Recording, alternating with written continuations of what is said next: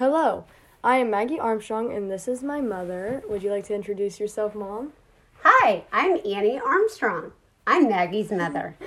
Happy to be here today. Well, I'm so glad you can make it on to Chatting with Maggie, and I just wanted to let you know that this interview will be made public and to make sure that you are okay with that. Yep, I'm great with it. Okay, I'm just going to ask you a couple questions, and first up is, why did you choose Bank of America to be used as our bank? Well, I will tell you, when we were evaluating where to open up bank accounts a while ago, one of the key things was we wanted to make sure that we weren't going to be charged a fee when we took out money from the ATM. And so we wanted to make sure that there were banks everywhere that we were able to access. Because the worst thing that we felt at that time was if you took out $20 and you had to pay a $2 fee, that was a lot. And so we wanted to make sure we weren't incurring those fees. And then it worked out great because then when we had kids in college, Bank of America is a national bank. And so there were banks everywhere, ATM machines everywhere that they could take out money and not have fees. That is a great answer. Okay, next up is, are you invested in any stocks? And if so, which ones are you invested in? And how did you come to choose that stock? So your dad and I are invested in a lot of stocks. We have 401ks, which is kind of a mixture of stocks and bonds. And so those are kind of just out there that we are putting money aside, and then those kind of grow as time goes on. Now, as far as individual stocks, your dad and I own Microsoft stock. We acquired it because your dad used to work for Microsoft, and one of the things that he would get would be bonuses of stocks, and then also the opportunity to buy stocks at a reduced price. And so we always took advantage of that because we felt like Microsoft was a good company, and we believed in their practices and their product.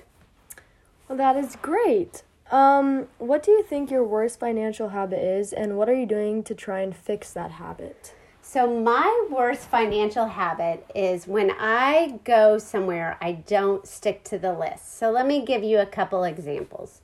So if I make a list to go to the grocery store, and I'm at the grocery store and I am getting my stuff, but then I see something that I think would be interesting to try or sounds really good at the moment, I put it in my basket and I buy it. So I'm not sticking to the list. It often happens to me a lot at Target as well. So if I'm going to Target, maybe to get some makeup wipes and maybe to pick up a 12-pack of Coke, and I just have a few things on my list, but always, every time I go into Target, I have to go buy the clothing. I have to go buy the shoes. And if I see a cute top, I may grab that top and throw it in my basket. So once again, not sticking to the list. So to try and fix that, are you just planning on trying really hard to stay with your list and make sure that everything you're getting on when you go to the grocery store places, it's only stuff that's on your list? I'm trying very hard to stick to the list, work with what I know that I need, and remind myself that I don't need this at this moment, and really stick to the list. So that's my goal. All right, stick to the list. Do you currently have a CD? Maggie, I do not have a CD. Have you ever had or used a CD? Not that I recall. Okay. And do you have any advice for someone who wants to get into financial work? Absolutely. So I would say that anybody that wants to get in financial work, it's a great career, not only because it will help you as an individual, but also give you so many different opportunities and ways that you can do it. Definitely something that you would want to study at college and learn the most you can and do internships and talk to people and really just embrace all the different opportunities that you would have to be able to go in the financial fields.